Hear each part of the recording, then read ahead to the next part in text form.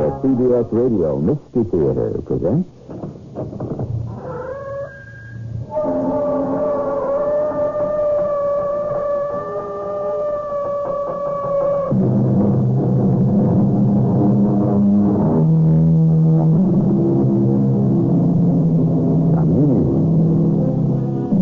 Welcome. I'm E.G. Marshall. I've been looking through the old court records of London's Old Bailey and our own high criminal courts, and I've come to realize that if one seeks justice, the law courts are not always a guarantee. Then it occurred to me, what better way to improve the present than to point a finger at the past? So, here goes. This isn't right, Margaret. Spying on the man who's working for you? What's he doing with those boxes? Our best silk shirts. He's just piling them up to write down the inventory. 6 boxes? They're worth about 50 pounds. Now, where's he taking them? Well, that door leads to the back alley. Edgar, if you don't do something about this, I will.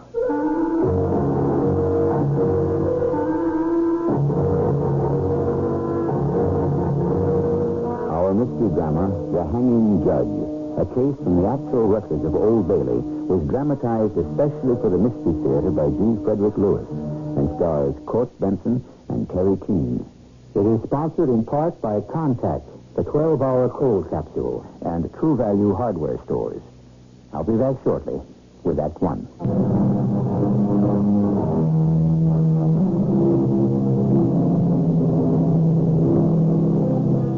The wages of sin is death, says the New Testament. But not always. Sometimes death can be the pay of the innocent.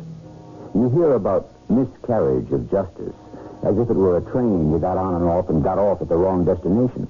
And you might say the conductor of such a train is the judge. One of the most notorious in history was the hanging judge of Holborn. Ironic, then, that as our tale begins, he is lying in bed, suffering from a heart attack, his days passing like a dream before him.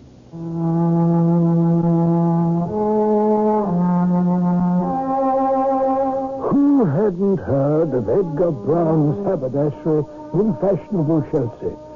I myself, a judge of the circuit court, always stopped in at Brown's when I was in London for a silk scarf or a shirt, a pair of fine gloves or what have you, as did many of the fashionable gentry. Just Edgar Brown and one assistant. I always thought it was a very well-run, excellent business. Margaret, I think I'm losing my shirt. What are you talking about, Edgar? Losing my shirt means I am losing money. But how can that be? You have no want of customers. No, but I have a want of profits. Take a look at these books. No. Don't bother yourself, my dear. It would rattle your brains. It's too depressing. Even I can't understand it. We should be showing a profit. But I'm hardly breaking even. I don't suppose your rattle-brained wife might be able to help. No, I don't see how. You know, we from County Clare have a 6th sense, a 7th sense. Let me come downstairs starting tomorrow and work in the shop. But do you mean that I should let Jack Powell go? Of course not. I work right alongside and no one need know I'm your wife. But, Margaret, what is the point of it?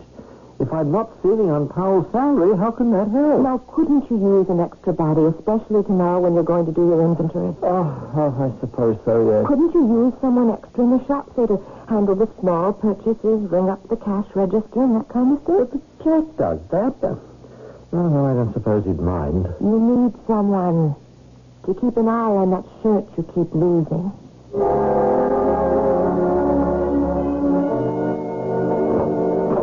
Oh, Maggie. Lead me to my chair, my girl. Oh, I know when you're tired, Edgar, you always call me Maggie. And I should think you would be. Do you know what time it is? I came up to cook dinner at 6. You said you'd be right up. It's 9 o'clock. But we haven't finished the inventory yet. No, I left Jack down there. Oh, you should have asked him to come upstairs for a bit of supper with us. Yes, I did, as a matter of fact, but he said he wanted to get on with it. Margaret, you were of great help today. Well, I think the customers liked you. The cold mutton's on the table. Help yourself when you have a mind to. Inventory taking always takes longer than one thinks. Now, that's the advantage of having an older man like Jack.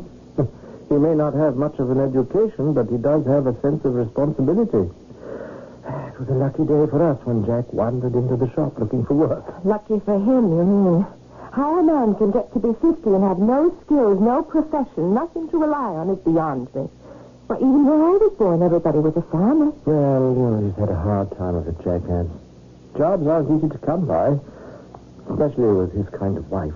Yeah, he was telling me. Do they have children? No, thank goodness, no. But that wife of his is always after him for nice things. You know, he said to me today, no matter what he brings home for her, it's never enough. He's never been able to properly provide for her. No, I have no patience with the likes of him. But a moment ago you said, why didn't I invite the man up here for a bit of supper? Only to keep an eye on him. Margaret, what is the matter with you? One day you work downstairs in the store and already you've taken a dislike to the man. I don't trust him. I'm not absolutely sure, mind you, but I have a very good idea why your profits aren't what they should be. What? You have? This morning, when he rang up a sale, 3 shillings 4 it was, I saw him slip the money into his pocket. You saw that? Then he looked up, saw that I was watching him, and quickly put the money into the cash drawer. I can't believe that. Edgar, can you wait your supper a few minutes? Oh, yes, I suppose so. If we go downstairs to the first landing, there's that little window that overlooks the shop. Come down with me. Can you see him down there? This isn't right, Margaret. Spying on a man who's working for you. What's he doing with these boxes? They're a bit silk shirts. He's probably piling them together to write down the inventory. 6 boxes? It's worth about £50. He's tying them up with string. Edgar, where is he taking them? That door leads to the back alley. Why is he taking brand new shirts out the back alley? Margaret, don't be so suspicious. Well, of course, that's it. The boxes are empty. He's putting them out there so the trash man will take them away. Now, he's come back into the shop. Mr. Brown! Oh, Mr. Brown! Yes, Jack. What is it? Pretty much finished up the inventory, sir. I'll be on my way now. Good night, sir. Yes, good night, Jack. Thanks for staying so late. See you in the morning. Edgar, I want you to go downstairs this minute, go out into the alley, and see if those boxes are still there.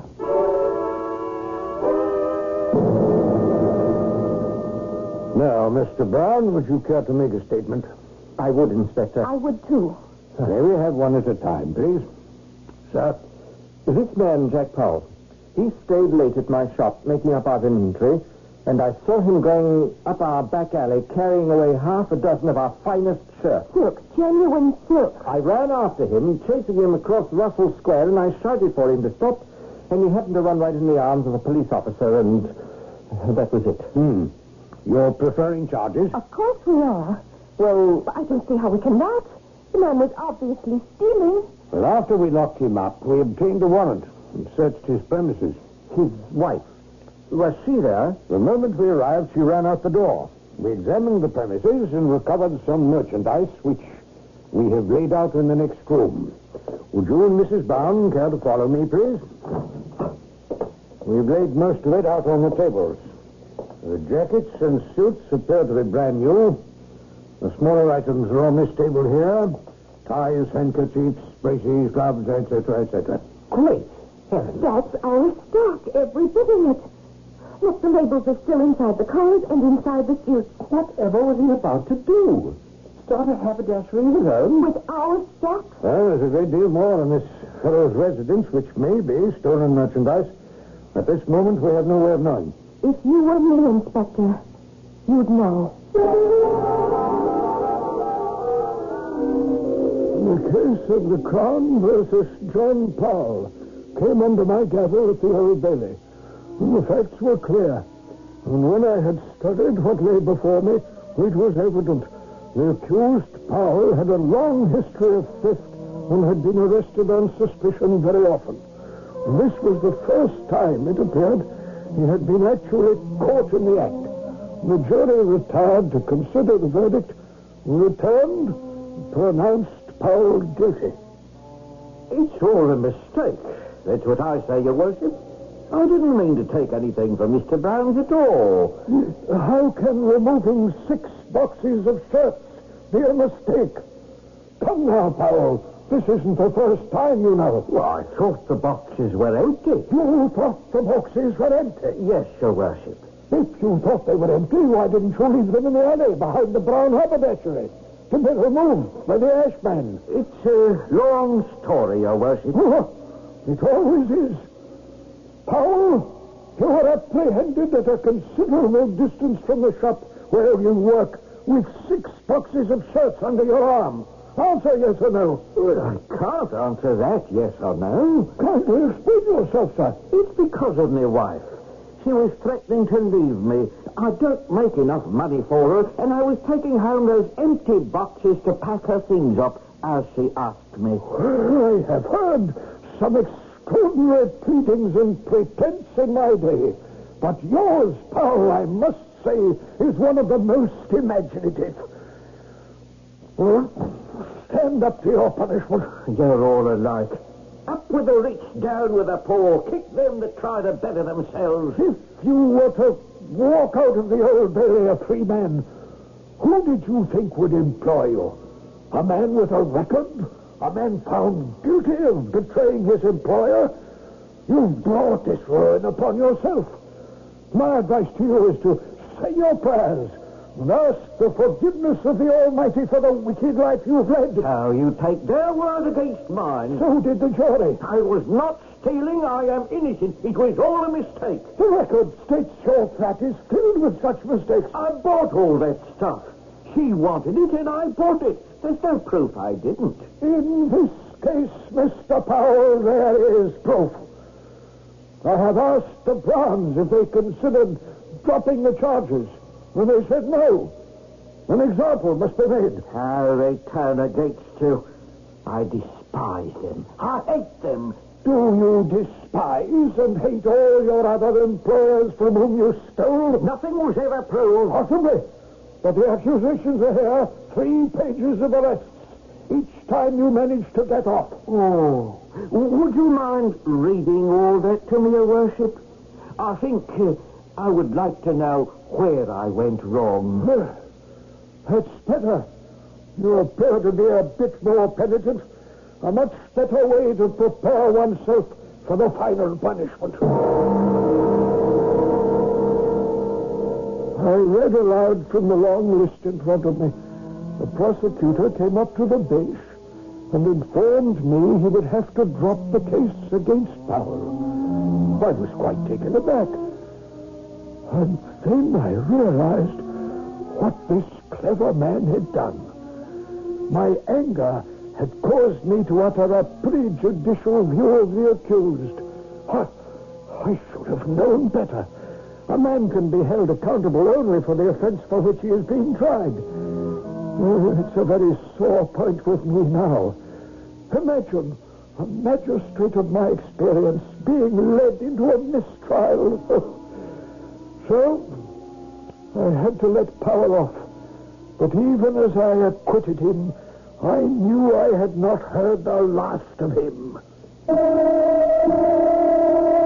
How often do you suppose that has happened? That a judge finds the constraints of the law compel him to free a man he knows is guilty. And what a strange character is this John Powell. Does he really believe in his own innocence? Or, like so many unfortunates, not know the difference between right and wrong? The facts have now been set before you. What fate has ordained will unfold when I return shortly with Act 2.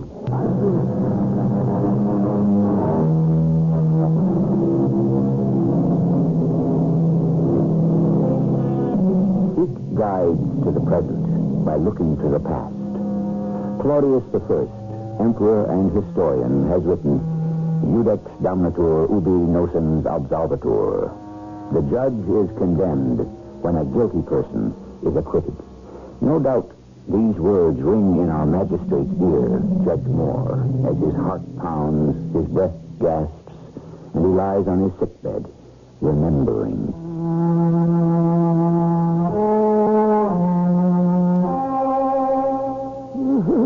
Stupid. I should have been more careful since the last time I'd had an attack of my heart. I've been pushing myself too hard.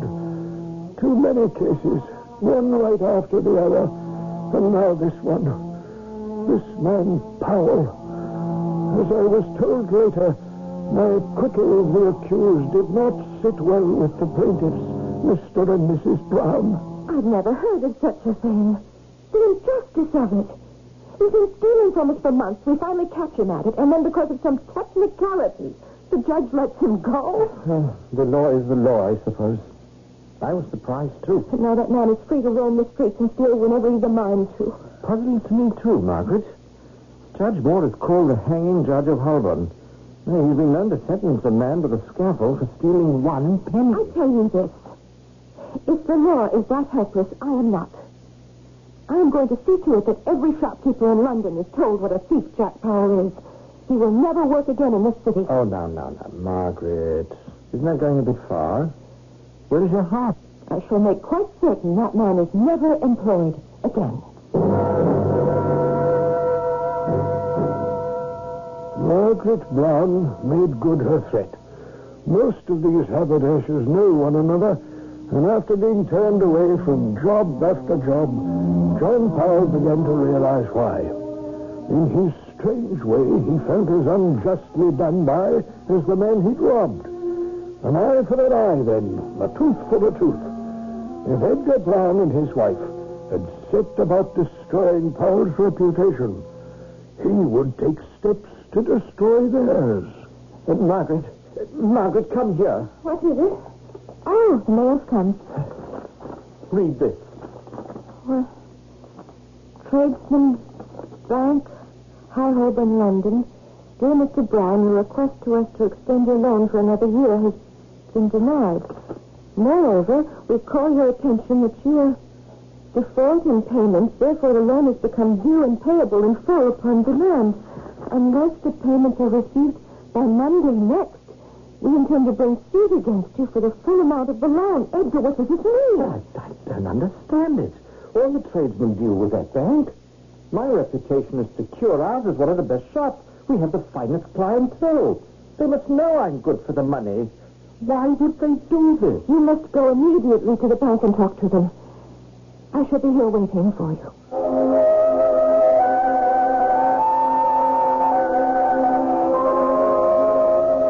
Margaret, I'm back. What did they say? Maggie, I don't know what to do. We'll begin by sitting down and catching your breath. No, it's no use. I explained to the bank manager we've suffered extraordinary losses and only recently discovered an employee was the cause of it. He says this was not only the bank's attitude, but some of our suppliers as well. What suppliers? Some of the firms we buy from, the wholesalers, they got in touch with Tradesman's Bank asking about our credit. Well, why would they do that? Taplers, the shirt people? Yes, and Anthony's and Willard Brothers, all of them. But they've been our friends for years. Why did they ask the bank about our credit? But I told the manager that, and he said, Mr. Brown, personal friendships are one thing, but business is business. I pressed him to know what had happened after all these years. Well, finally, I got him to tell me that certain letters had been received by our creditors and by the bank from someone, and they wouldn't say who, showing that we were overextended, would not be able to pay our bills, so the alarm went out. What it amounts to, Maggie, is that they've lost their confidence in us. Unfortunately, the Browns had no way of meeting the obligation. They tried here, there, explained, promised, but to no avail. All their years of toil and effort were for nothing. But Edgar Brown was not the sort of an Englishman who gave up easily. Margaret, I met Mr. Cleveland today in Regent's Park. Haven't you anything better to do than stroll about London? You should be looking for work every moment. Mr. Cleveland's an American.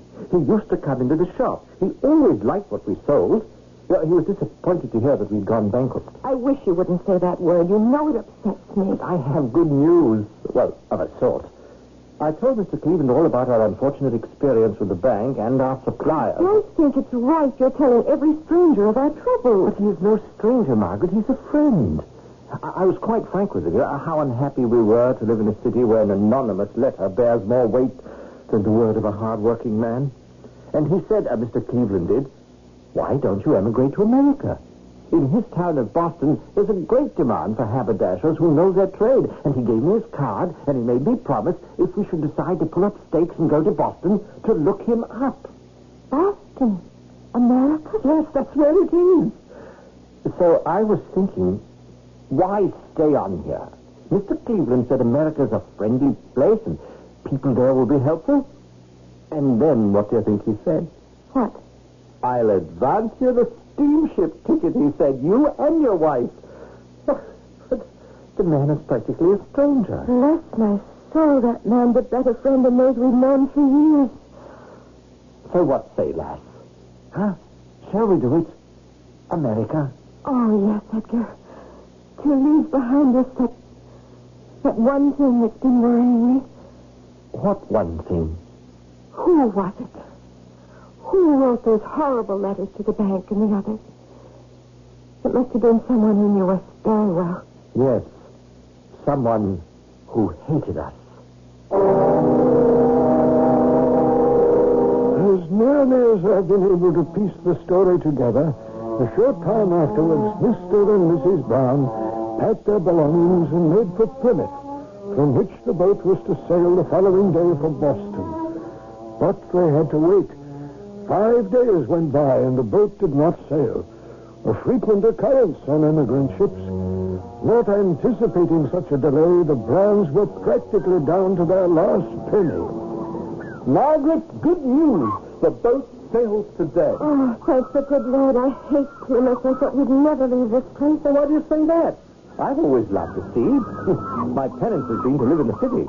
I wouldn't mind living in a seaport one bit. I can't stand the sound of those seagulls night and day and that smell. Well, you shan't have to listen to them anymore. I just spoke with the ship's master, and he says we sail today. Oh, I don't think I could have stood it any longer. Oh, Margaret, dearest, Boston is a seaport. They've probably got seagulls and salt air there, too. Oh, it isn't that so much, really. No, I'm not going to say anything. I'll just put it down to me being Irish and seeing things that aren't there. Well, Maggie, lass, sometimes you are a bit on the nervous side. Being with me. You don't know. You haven't seen or felt anything. But what is there? You haven't sensed anything. What are you trying to say, Margaret? Someone is watching us. Oh, come along with it. I mean it. Wherever I go, I feel those eyes on me. I see something evil. I know it. Sometimes out the corner of my eye, I see someone in the hall by our room. On the stairs. What time do we sail? With the tide. About 7 o'clock this evening. Oh, another whole day cooped up in this awful place. I can't stand it. Well, I'll tell you what we'll do. I'll take you down to the boat this morning. The captain said we could go aboard any time we wish. Now, the dock is only a minute from the inn. You find our cabin and you make yourself at home. It's going to be our home for a month, you know. Walk yourself about on the deck. Now, I'll come back here and pay the innkeeper, Mr. Ferris. He'll settle our bill, close up our trunks, and in an hour or so, I'll join you aboard. Oh, dearest Edgar, thank you. Perhaps I am being silly and superstitious. Oh, come along. Will you go fetch a traveling box and I'll walk into this ship. I left the trunk open in the room. And be sure to close it tight. Oh. What is it, Margaret? Oh, I'm all right. It's nothing. Oh, it's just not another hobgoblin, I hope. Edgar, I might as well tell you. I'm going to have a baby. Oh, my darling Margaret. I've been carrying it for 3 months and I didn't even know. Oh, my darling, darling. I saw a doctor before we left London. He said I was fine. And you never told me. This is the most wonderful thing. Just think of it. The 3 of us starting a new life in a new world. So Margaret went aboard the ship, and Edgar went to pay his bill. The innkeeper noticed he'd barely enough pounds, shillings, and pence to pay in full. And when Edgar returned to his room, he was surprised to find the door open. He closed the trunk, locked it, put it on his shoulders, and left the inn by the back door. Mr. Brown. Mr. Brown, would you wait a moment, please? Oh, Mr. Ferris, didn't I pay you the correct amount for our lodgings? Would you mind very much, sir, if we went back to the inn for a few minutes? No, I don't suppose so. I'd like to talk to you for a moment or so. Not at all. I certainly can't stand here in the street with a trunk on my back and do much talking. Well, what is it? I don't want to be too long. My wife will be worried. There's been some trouble, and since you were just going out the back way... What trouble? What's it got to do with me? Our waiter, sir. He's just been to see me, and he said you were leaving by the rear door with your trunk, and... Yes, so I was. It's a quicker road to the dock, and our trunk is not too light, you know. Now, where shall I set it down? Right here, sir, in the front hall. Oh, right? Yeah. Well, now, what's all this about your waiter? Well, he made such a point of saying it was the back door you were leaving by. Well, yes, I know what's bothering him. As you saw, Mr. Ferris, I had barely enough money to take care of our bill. I'm afraid the tip I gave the waiter was a bit niggardly. Well, he didn't mention that, sir. But he wanted to know whether you'd paid your bill, seeing as how you were leaving the back way. What? Then the maid came down and said the gentleman in number 17 had just had his gold watch stolen. Well, what has that got to do with me? Now, please, Mr. Brown, I'd like to keep this quiet. You are keeping me from boarding my ship. Now, what has this wretched theft of a watch got to do with me? Number 17 is next to number 19, which was your room, sir. I very much regret detaining you, but I do have to search everyone here. Surely, Mr. Brown, since you are just leaving, you would have no objection to being searched first, and then you can go. There now. The trunk is unlocked and open, so search away. I've never heard of such a thing. But careful not to mess up the clothes, please. Oh, what is this? Who put it there? Who has done this to me? Mr. Brown, dearly. I know nothing as to how that watch came into my trunk. I do not know anything. Mr. Brown, this concerns the honor of my house. You understand, if word of such thieving got about, who would feel safe here? I tell you, I know nothing about how that gold watch got into my trunk. So ill-advised. I know, Mr. Brown, you are very low in funds. But this... I'm afraid you shall have to go before a magistrate. Oh, yes, by all means. Take me to the magistrate instantly, and let's have this diabolical plot unraveled. I welcome inquiry into my character and conduct, you hear? I did not take that watch and place it in my trunk, and God is my witness. I'm afraid we shall have to ring down the curtain for a few minutes. Just when accusations are flying, the mystery is deepening, and the very life of poor Edgar Brown may be in jeopardy. And the ship he and his wife were to take may sail without them in a matter of hours. But take heart. In only a matter of minutes, I shall return with Act 3.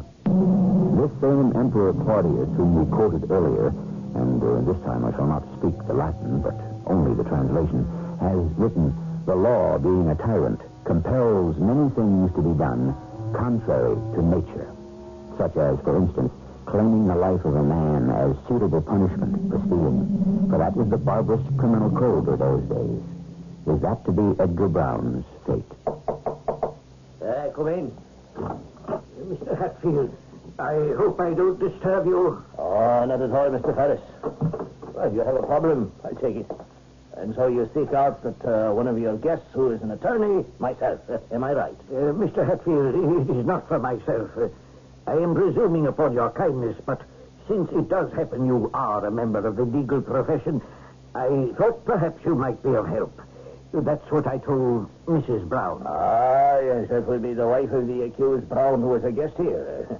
I'm told he is fully committed for trial next month. Very distressing case, sir.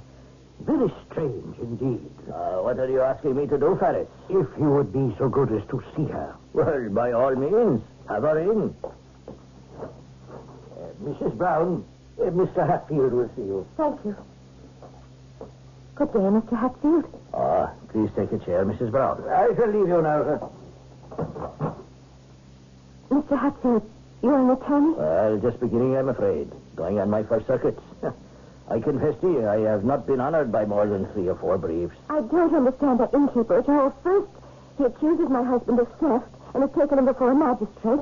Then, when my husband is falsely imprisoned, he offers to find me an attorney. Mrs. Brown, you have to understand, Mr. Ferris was defending the good name of his inn. The gentleman who suffered the loss of his watch did, I believe, threaten legal proceedings against his house. It's done now, and I do thank you for your patience, Mr. Hatfield. I am beside myself with anxiety. I know no one in Plymouth, and I have no money to pay you. Well, I get a great many cases like that, Mrs. Brown. But when one begins in the law, that is to be expected. I don't know what to do. I'm alone. The boat has gone out. Has sailed to America without us. My husband in a jail cell. Where do I turn? And there is something quite inexplicable here, and I don't know yet what to make of it. Your husband, Mrs. Brown, and forgive me for asking this, has he always borne a good character? Oh, yes, perfectly so. His business, it came to nothing. That was unfortunate, and that, too, how that happened is as great a mystery as the gold watch in the trunk. Where are you staying? Mr. Ferris has kindly let me stay on here. Good. Keep up your spirits, Mrs. Brown, and I shall pursue this as thoroughly as I can. You just try to hold on to hope. You have only each other to think of. There are going to be 3 of us, Mr. Hatfield. I'm to have a baby. We were so hoping our first child would be born in the new world. Now what life does to you. We were doing so well, Edgar and I, until we took on that assistant. I shall begin immediately, Mrs. Brown, by talking to the innkeeper. When you leave, would you be good enough to ask Mr. Ferris to join me? What worries me, Ferris, is the fact that Judge Moore will be on the bench. I've seen him in his black robes, putting on the black cap to render sentence. He is very severe, and if exculpatory evidence fails to materialize... Excuse me, Mr. Hatfield. What was that word? If evidence that will explain the presence of the watch in Mr. Brown's trunk is not found, then Mr. Brown runs a grave risk of the ultimate penalty. Of course, I didn't go into that with his wife. But I thought hanging was at the discretion of the judge. Is it a law? Death for theft? Well, let us suppose Mr. Brown is innocent. What do I have to go on? Mrs. Brown's assurance that her husband is of good character. But good character, by the law of England, goes for nothing when the Crown presents facts to the jury. You believe he's innocent? He's my client. Of course I do. This is not a simple case, nor will it be heard by a simple judge. Judge Moore is himself a man of spotless character, and word has it that it is no extraordinary thing for him to sentence 20 men to hang at Newgate before lunch. Gentlemen of the jury, may I point out there is a total want of any direct evidence of the prisoner's guilt. Mr. Hatfield, you will kindly address the bench and the bench only. Your worship, I beg forgiveness. I forgot myself. I submit the alleged guilt of the accused Has not been proven to your satisfaction, Mr. Hatfield. It has to mine. Does the accused, Mr. What's his name again? Oh, yes. Mr. Angus Brown. No, Edgar Brown.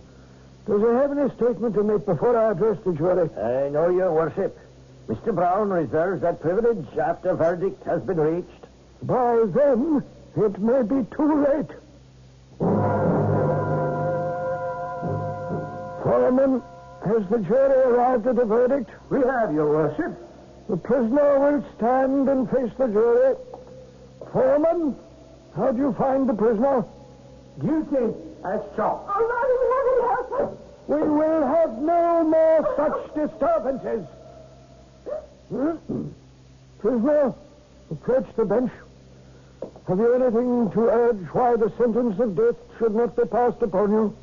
Oh, I could say much, Sir Hangman Judge, why the sentence should not be pronounced.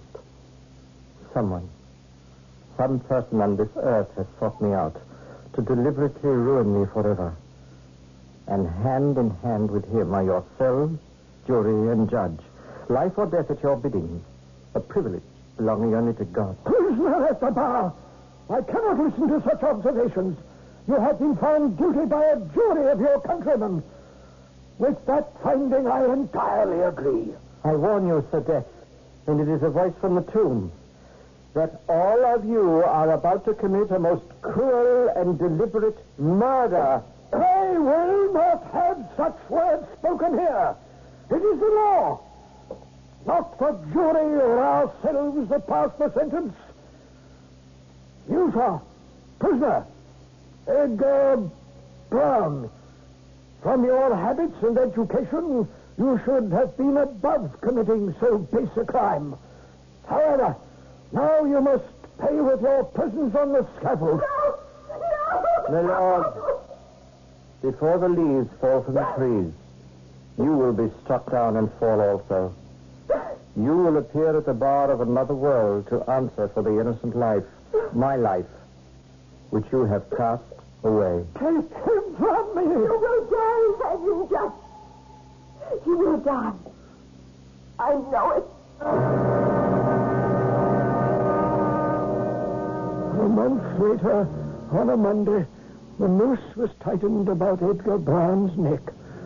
That morning, I couldn't rise from my bed. I felt a choking sensation the very instant he dropped through the trapdoor. All day, and for many days, I could hear the words, You will die. After spring came summer, and then the leaves began to turn. The circuit took me to the west of England, where a certain John Powell had been put in chains for robbing a farmer of 8 shillings. The prisoner will approach the bench. Do you have anything to say before the sentence of death is passed upon you? I most certainly do. There's a great deal on my mind, your lordship. You may remember Edgar Brown, my lord, whom you hanged on the first day of spring. What of him, fellow? Why, my lord, only this. He was as innocent of the crime for which you hanged him as a child unborn. A child unborn to Mrs. Brown, I might add. Inhuman, monstrous villain. I was there at the assizes. I heard you, my lord. Society would be dissolved if an innocent man were not hanged. A human life for a gold walk. Remove the prisoner. That was yesterday. I fainted. My heart almost stopped. I was put to bed. And I lie here now, remembering. This morning I feel better. To be a judge on behalf of the Crown is my calling.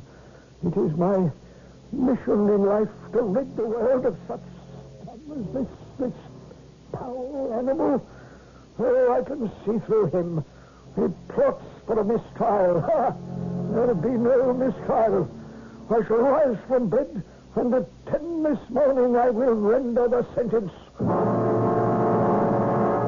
Prisoner, you will stand to hear sentence. I am not finished, my lord. Finished? Oh, yes, you are. I had not said all I wished to say. This poor Brown, I stole from him. And yet you, yes, it was you who freed me. Freedom. Oh, it helped me not. No one would employ me. My wife left me. So I said about my kind of justice. I wrote letters to his creditors, frightened them, caused his bankruptcy. But even that was not enough for me. The madness of my revenge would not stop. I followed him to Plymouth, and when my chance came, put that watch in his trunk. Yes, it was I. It was sweet when he was jailed for theft as I was jailed. But Edgar Brown was not as fortunate as I, my lord. Judge Moore, the same hanging judge, would not let him off. The prisoner will be quiet so that sentence can be... Did you know, my lord, that Mrs. Brown destroyed herself? The coroner's jury said she'd fallen accidentally into the water, the bay at Plymouth, into the sea that she hoped would carry them to a new life. Drowned herself? Killed herself with a newborn in her arms. I saw her corpse with the dead infant. And then I knew that I was lost, doomed to everlasting hell.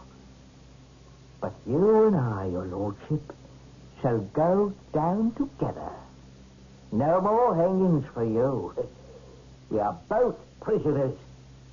Stand up, your lordship, and be judged at the bar.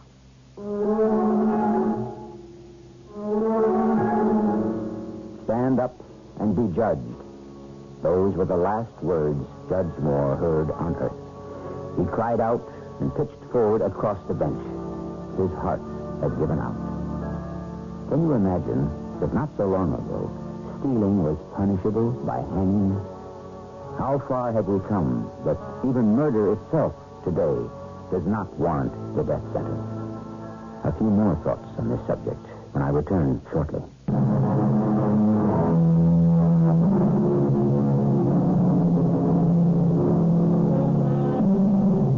One last return to the philosophic Emperor Claudius, who wrote, "Justice is pictured wearing a blindfold so that she cannot see the injustice practiced in her name." I said when we began, I hoped that by pointing a finger at our past, we might be the wiser and seek to improve the present. And all of us can. Our cast included Court Benson, Terry Keane, Earl Hammond, and William Griffiths. The entire production was under the direction of Hyman Brown.